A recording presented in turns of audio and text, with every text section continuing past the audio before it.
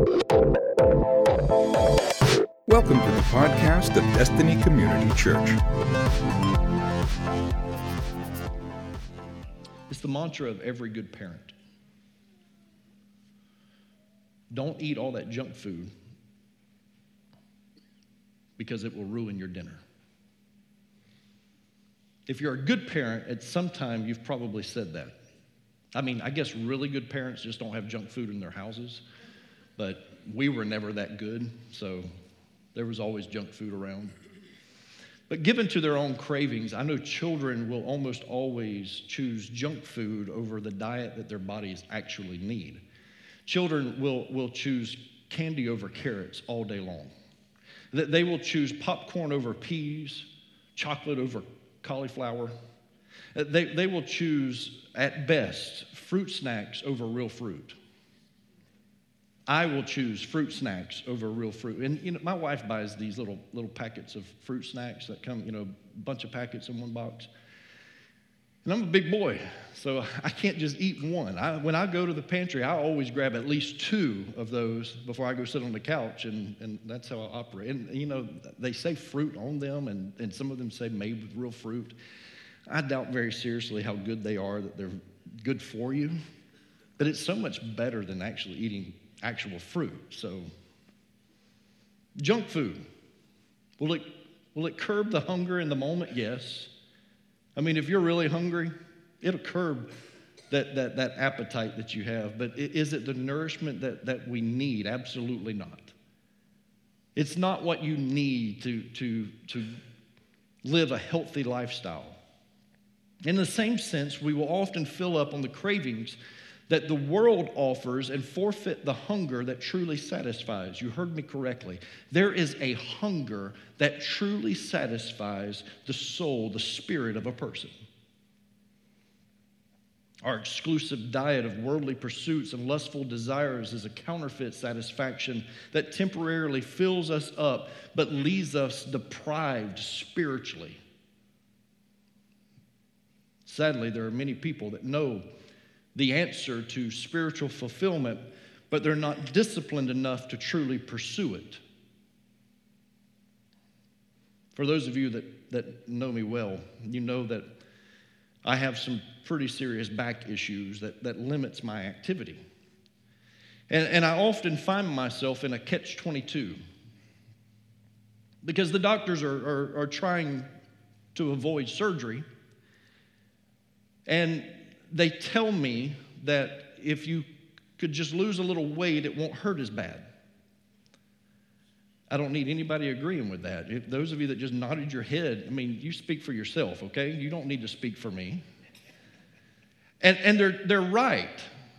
That they are, because there's been a few moments where I have lost some weight and my back does not hurt as bad, but the catch-22 happens because I can't do physical exercise, not the way that I would expect to do physical exercise that would produce weight loss. And so it's just too painful for me and my back. And so I understand that the only way that I can achieve that is through diet. By watching what I eat, choosing what I eat carefully in order to get the results of weight loss. I know what I need to do. I'm just not willing to do it. And I live with someone who does not help facilitate that at all. As a matter of fact, in preparation for this coming fast and every year, I always start weaning myself off of certain foods, and especially sweets and stuff. And it's hard because you come out of the holiday season where there is so much. Our counter in our kitchen throughout the holidays, it was just packed full and if there wasn't enough baked goods, then somebody drops off Krispy Kreme donuts. So we got Krispy Kreme donuts sitting right there, and there's all this temptation there.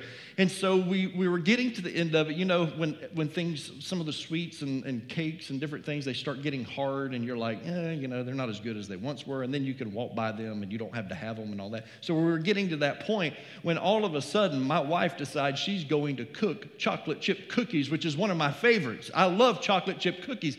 And I walked in the kitchen, I looked at her and I said, "Woman, what are you doing? You know that we are about to go on this 21-day fast. I'm trying to wean myself off of this. Why are you doing this?" She says, "Because they're good." I said, get thee behind me, Satan.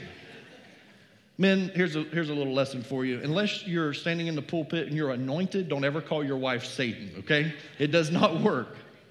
You'll pay for it later. I will pay for it later. I'm not that anointed. I know what I need to do. I'm just not willing to do it. And I'm afraid that that's what happens to us spiritually, is that we know that there's spiritual disciplines that draw us in closer to our God. We know this. We hear this. We've heard it preached. We understand what it takes, but we are just not willing to put in the effort to see it come to pass, because we prefer to fill up on worldly junk food instead. Standing at the Sermon on the Mount, Jesus made some challenging statements. When he said in Matthew chapter 5 and verse 6, he said, blessed are those who hunger and thirst for righteousness, for they shall be satisfied. He'd go on to say in the same sermon, Matthew 6 and 33, he said, but seek first the kingdom of God and his righteousness, and all these things will be added to you. Was this just spiritual lingo that tickled the ears of the gathered crowd? Or was this cultish jargon that only the elite Christ followers would understand? Not at all.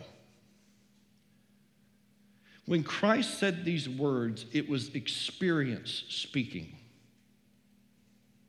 What you need to understand about your Savior, God who became flesh, Emmanuel, God with us, we just celebrated it with Christmas. What you need to understand about him is that he will never ask you to do what he himself is not willing to do or has done. He allowed himself to become human to experience the same desires, hurts, temptations, and everything that we experience. And so this wasn't some Christianese just coming out of his mouth that only a select few could understand. This was his experience talking, because just one chapter earlier, Matthew chapter 4, which is where we're going to read from today, just one chapter earlier, he had to walk out the very thing that he was now preaching. To hunger and thirst for righteousness, to seek first the kingdom of God and his righteousness. He had to walk that out so that when he stood on the mountainside preaching the most incredible sermon ever shared, he could say things with authority because he understood that it was truth, because he already walked it out. Matthew chapter 4, verses 1 through 11. Then Jesus was led up by the Spirit into the wilderness to be tempted by the devil. And after fasting 40 days and 40 nights, he was hungry. And the tempter came and said to him, if you are the Son of God, command these stones to become loaves of bread. But he answered, it is written, man shall not live by bread alone, but by every word that comes from the mouth of God. Then the devil took him to the holy city and set him on the pinnacle of the temple and said to him, if you are the Son of God, throw yourself down, for it is written, he will command his angels concerning you, and on their hands they will bear you up, lest you strike your foot against a stone. Jesus said to him, again it is written, you shall not put the Lord your God to the test. Again the devil took him to a very high mountain and showed him all the kingdoms of the world and their glory. And he said to him, all these I will give you if you will fall down and worship me. Then Jesus said to him, be gone, Satan, for it is written, you shall worship the Lord your God, and him only shall you serve. Then the devil left him, and behold, angels came and were ministering to him. Have you ever come off one of the most successful seasons of your life only to enter into one of the most treacherous and challenging seasons of your life? I mean, life was good. And all of a sudden, it wasn't anymore. You were on cloud 9. You know what that feels like. You're on cloud 9, and then the air was let out of your cloud, and it just kind of spiraled out of control like a balloon deflating. You were standing on a Persian rug when all of a sudden that rug was pulled out from underneath you. You exited 2019 with such hope and promise, and then March 2020 comes around, and the next 9 months were less than what you hoped for. It's certainly not what you signed up for. If the answer is yes, if you've been there, you're in good company. Jesus was just baptized. And as he was walking up to be baptized by John the Baptist, his cousin, John introduces him to the crowd. It's the first introduction of his deity. And he says, "Behold, the Lamb of God who takes away the sin of the world." That's how he introduced his cousin. The Lamb of God who takes away the sin of the world. The Bible tells us that after he was baptized, as he comes up out of the water, that his heavenly Father spoke from heaven. And he said, "This is my Son in whom I am well pleased." And then to make the event even more splendid, the Bible says the Holy Spirit descended. It was a dove, and it descended and it landed on Jesus. What a remarkable experience to have the approval of the first prophet to speak in 400 years, John the Baptist, and he announces you as the Lamb of God who takes away the sin of the world. And then a heavenly voice, your heavenly Father, says, "This is my Son, I am well pleased with him." And then he sends a dove, and it lands on you. You're talking about a spectacular event. And he immediately leaves that spot, that place of such assurance, acceptance, a place of security. And he goes to the wilderness to fast for 40 days. And while there, he is tempted by Satan. I walked into 2020 with such great expectations. I expected that during the first quarter of 2020 that we would be moving into this facility.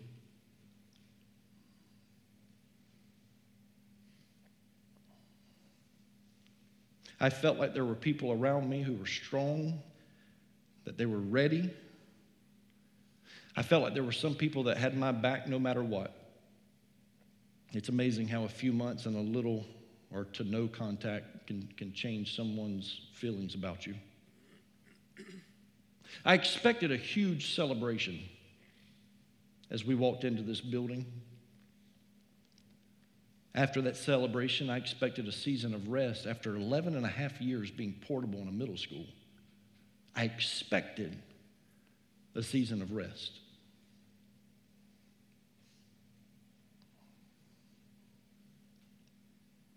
Like you, my expectations of 2020 didn't come to pass. Because what I did is I entered into the greatest spiritual battle of my lifetime. I very humbly admit to you right now that it is only by the grace of God that I mentally survived 2020. And my wife and my staff and only a few close friends understand what I mean by this.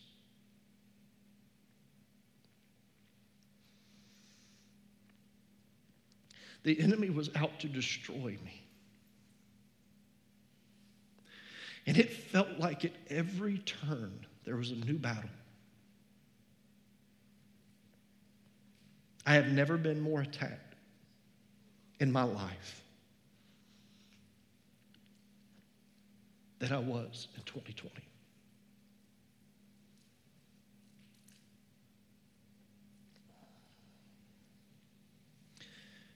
You take all of that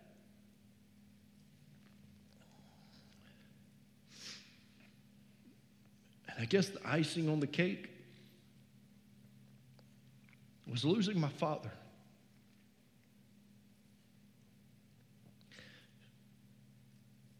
To a sickness that none of us can understand.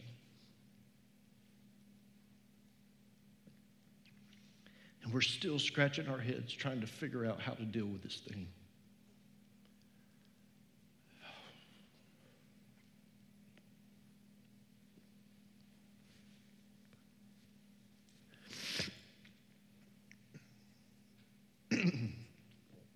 The fact that you're here is an encouragement to me and you don't even know it.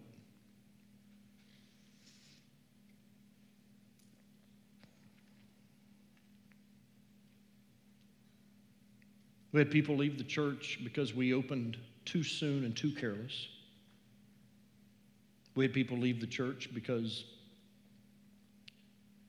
we caved into the government and had any COVID standards in place, and they didn't feel like that was right.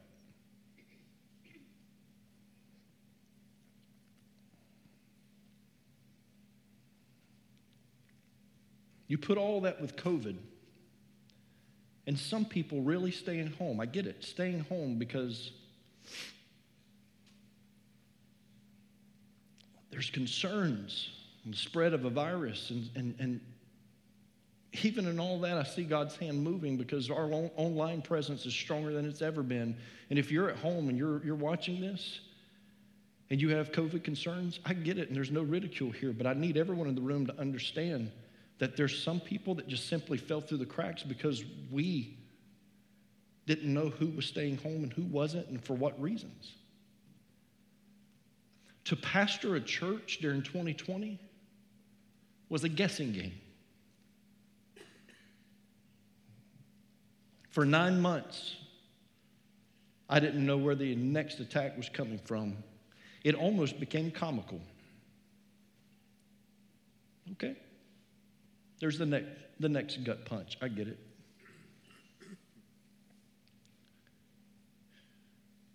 The enemy was out to destroy me mentally and spiritually on top of the physical struggles that I sometimes face with my lower back.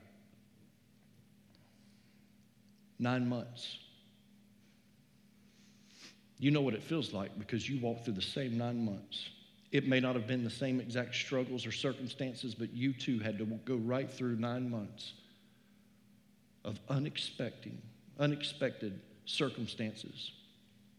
Like a young mother excited about the baby bump and the great healthy hair that comes with being pregnant, only to be inundated with morning sickness and bed rest. We found ourselves in the middle of an unexpected unknown with no light at the end of the tunnel. And what's more troubling about all of this is when you realize that sometimes it's part of God's great plan. You don't want to hear this. Some of you would rather stay home and not hear this today.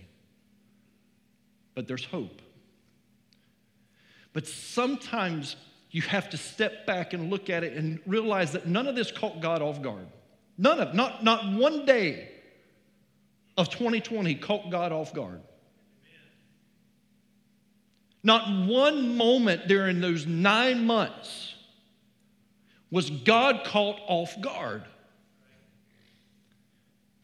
First verse of our text, Matthew 4:1, it tells us, it says, then Jesus was led up by the Spirit into the wilderness to be tempted by the devil. He was led by who? He was led by the Spirit, capital S, but the Holy Spirit of God led him into the wilderness. Why? To be tempted by the devil. Oh no, Pastor, I don't read it like that. Don't you dare try to convince me. I'm just reading you what it says. He was led by the Spirit into the wilderness to be tempted by the devil. But Pastor, God won't send you into enemy territory. Oh yeah? Just ask the disciples that Jesus made them get into the boat and sent them into the storm. If he truly is omniscient, he knew what we were walking into. Sometimes God has more faith in you than you have in yourself. And there was this moment when I realized in 2020 that God had more faith in me than I had in me. That it didn't matter what anybody else thought about me. It didn't matter what anybody else thought about this church. That God still had a plan and God still had a purpose, and nothing that the enemy would throw at me or at this church or at you was going to thwart that. Nothing was going to change the fact that God had his hand on us. 9 months. 9 months. You know what happens at the end of 9 months, right? You give birth. And now I'm looking at what God has created, and I'm looking at the vision that God has given us, and I'm watching it unfold, and I see new faces, and I see new salvations, and I'm seeing people turn to God. I'm seeing marriages restored. I am seeing deliverance. I'm watching it being birthed right before my very eyes. But man, did we have to go through some labor pains to get here.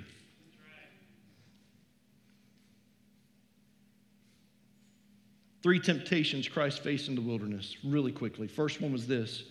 Satan looked at him and said, command these stones to become loaves of bread. This is the temptation to meet a legitimate need in an illegitimate way. If you are the Son of God, then turn these stones into bread. I know you're hungry. You've been fasting for 40 days. If you're the Son of God, turn these stones into bread. And Jesus reaches back into Jewish history, and he sees what is really at stake. And he quotes Deuteronomy chapter 8 and verse 3. And he says, man does not live on bread alone, but on every word that proceeds from the mouth of the Lord. Listen, you want to survive 21 days of fasting and prayer? You listen, you fill up on the word of the Lord. You get in his word. You bow down on your knees and you listen to what he wants to say. You fill up on his word. Jesus knew that after 400 years of slavery in Egypt, that God rescued them from the hands of Pharaoh. He knew his history. He knew that for 40 years in the wilderness, God fed them manna, bread from heaven. Every single day, God provided bread from heaven, food for them, daily bread. And they were learning that God could be trusted with their daily needs. And he knew, standing in that moment in the wilderness, was Satan tempting him to change these stones into bread. He doesn't need to meet a legitimate need in an illegitimate way because God can be trusted. The second temptation was throw yourself from the top of this temple and God will command his angels concerning you to save you. This is the temptation, church, to try and manipulate God to accomplish your will. Man, let me tell you, if 2020 would have looked anything like what Rocky wanted it to look like, it wouldn't look like this right now. But praise God that his ways are higher than mine. I don't have to lean on my own understanding because he's got it all figured out and his ways are higher. We do this all the time to God. It's the temptation to try and manipulate God to accomplish your will. It's presume and assume that God is going to bail you out. You know what this looks like. Even though the scripture says not to be unequally yoked, parents, listen to me. I'm going to marry this person, and then I'm going to cover them in prayer because God has to change them. I'm going to allow my children to date an unbeliever. Oh, some of you parents in the room, you need to listen close to me right now. Scripture says to guard your heart, for it is the wellspring of life. You let your kids start dating unbelievers, and they're going to fall in love. Their heart is going to be put out there, and the very wellspring of their life is going to suffer. You didn't expect this today, did you? You did not show up today thinking it was, you just thought, man, he's going to give us, a New Year's resolution sermon. We're going to be good. I can afford to buy this on credit because I pay my tithe and God's going to provide a way. That's not faith, that's stupidity. I'm just going to step out on faith and trust God with no research, no plan, nothing. It wasn't even God's idea, and we expect him to bail us out. He is God. He is not a genie in a lamp, and you don't force his hand. Sometimes you reap what you sow because you didn't seek God's advice beforehand. If Jesus jumps from the temple at that moment, then the expectation is that God is going to bail him out when God is not the one that told him to jump. Satan is the one that told him to jump. How many of you are listening to Satan's lies in your ears and you're jumping and God has nothing to do with it, and then you expect God to bail you out? Jesus reaches back and he quotes Deuteronomy 6 and 16 that says, do not put the Lord your God to the test. The third temptation is this: I will give you all the kingdoms of the world and their glory. This is the funniest one to me. Satan really didn't think this one through. Jesus, look out there. You see, he showed him all of the kingdoms of the world. I will give you all you have to do is bow down to me, and I will give you all of that. The temptation to do the right thing at the wrong time using the wrong methods. Satan was saying, if you will bow down to me, I will give you all of this. Understand that man was already given authority over all creation. When man sinned, we relinquished that authority. Notice that Jesus, in this dialogue, he doesn't even question Satan and his authority. He doesn't. But that's why Jesus came, to take back that authority. After the crucifixion and after the resurrection of Christ, Jesus gives us the Great Commission, but he starts it with this: all authority in heaven and on earth has been given to me. Guess what, Satan? You had it for a season, but I'm back, and now it's mine. I have the authority. Satan tried to tempt Jesus to reach that authority by taking a shortcut. No pain, no cross, no agony, just bow down to me and I'll give it to you. This was his destiny in life, to be the King of Kings and the Lord of Lords. But all he had to do was just trust God and the timing. Listen to me, don't you take a shortcut. You trust God and you trust God's timing. I know that you expected it to happen in 2020, but he is still God. He was still God then. He is still God today. And God will come through, and in due season, the promise will be yours. Jesus could have just bent the rules temporarily to reach that desired destination, but when he did, he would have dropped our values and of what we mean to him for that immediate success. But we were valuable to him, church. He knew that he would have to endure the cross. He knew that he would have to die, but he also knew that he would rise again with the keys to death, hell, and the grave, because he understood that the authority belonged to him and not to Satan. I believe that these are the three appetites that the enemy tempts all of us with: legitimate needs, manipulated outcomes, and forced destiny.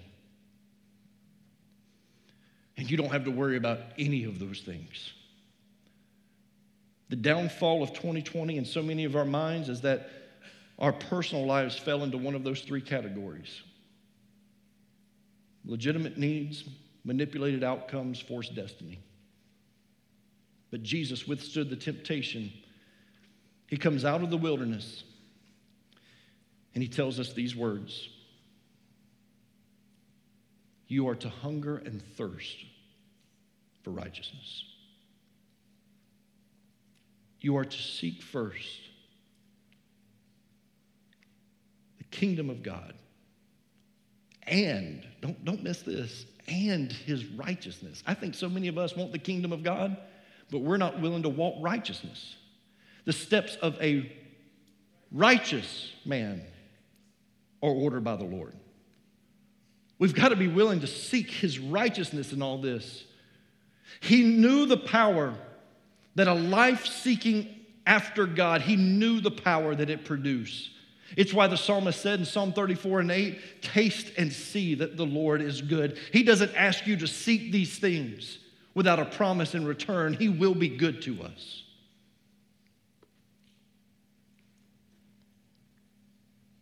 On Sunday, November the 22nd of this past year, just a couple of months ago, less than 2 months ago, Sunday, November the 22nd, I preached the final sermon of our series, Blueprint for Worship. We had an amazing time of worship at the end of that. And at the end of service, one of our council members, one of our administrative council members, B.J. Vaden, walked up to me. If you know B.J., you know he's not attention-seeking by any means. He doesn't have to be. He's like 6 foot forever. But for the most part, BJ's usually a pretty quiet person. And he walked up to me after service. And he said, Pastor, I've got a word from God for you. And as soon as he spoke it, my spirit leaped inside of me because it was exactly what God was sharing with me in preparation for this. I said, BJ, I need you to text that to me. Do not forget what you just said. Send that to me. I need this. And here's what he spoke to me. I've never seen a church that serves like DCC. But God not only desires for us to be a serving church, but also a starving church. Matthew 5 and 6 says to hunger and thirst for righteousness. And God is calling for us to hunger and thirst for his presence through this series, and particularly through today's service that has begun, so that we will be a church that is hungry and thirsty for more of the presence of God.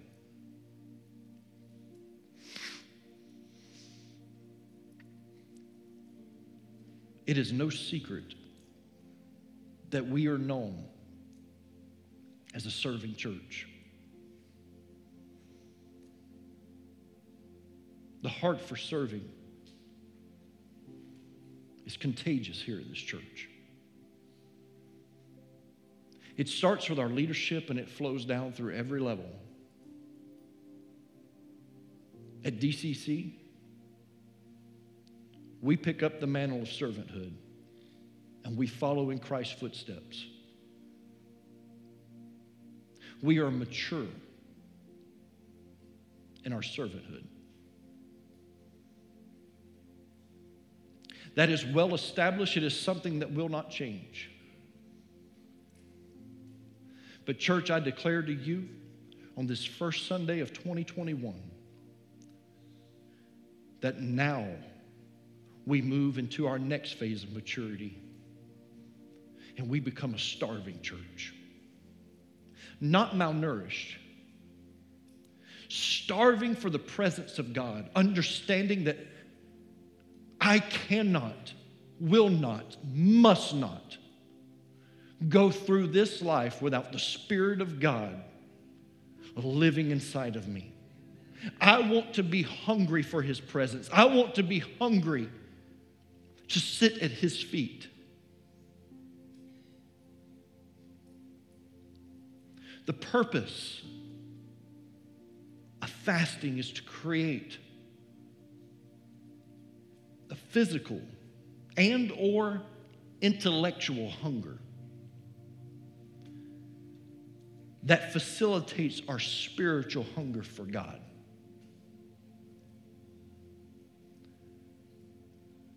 And I have been praying that you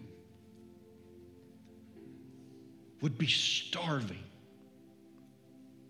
for his presence. Thank you for listening to the podcast of DCC. For service times and directions, log on to www.destinycommunitychurch.org. Thanks again for listening.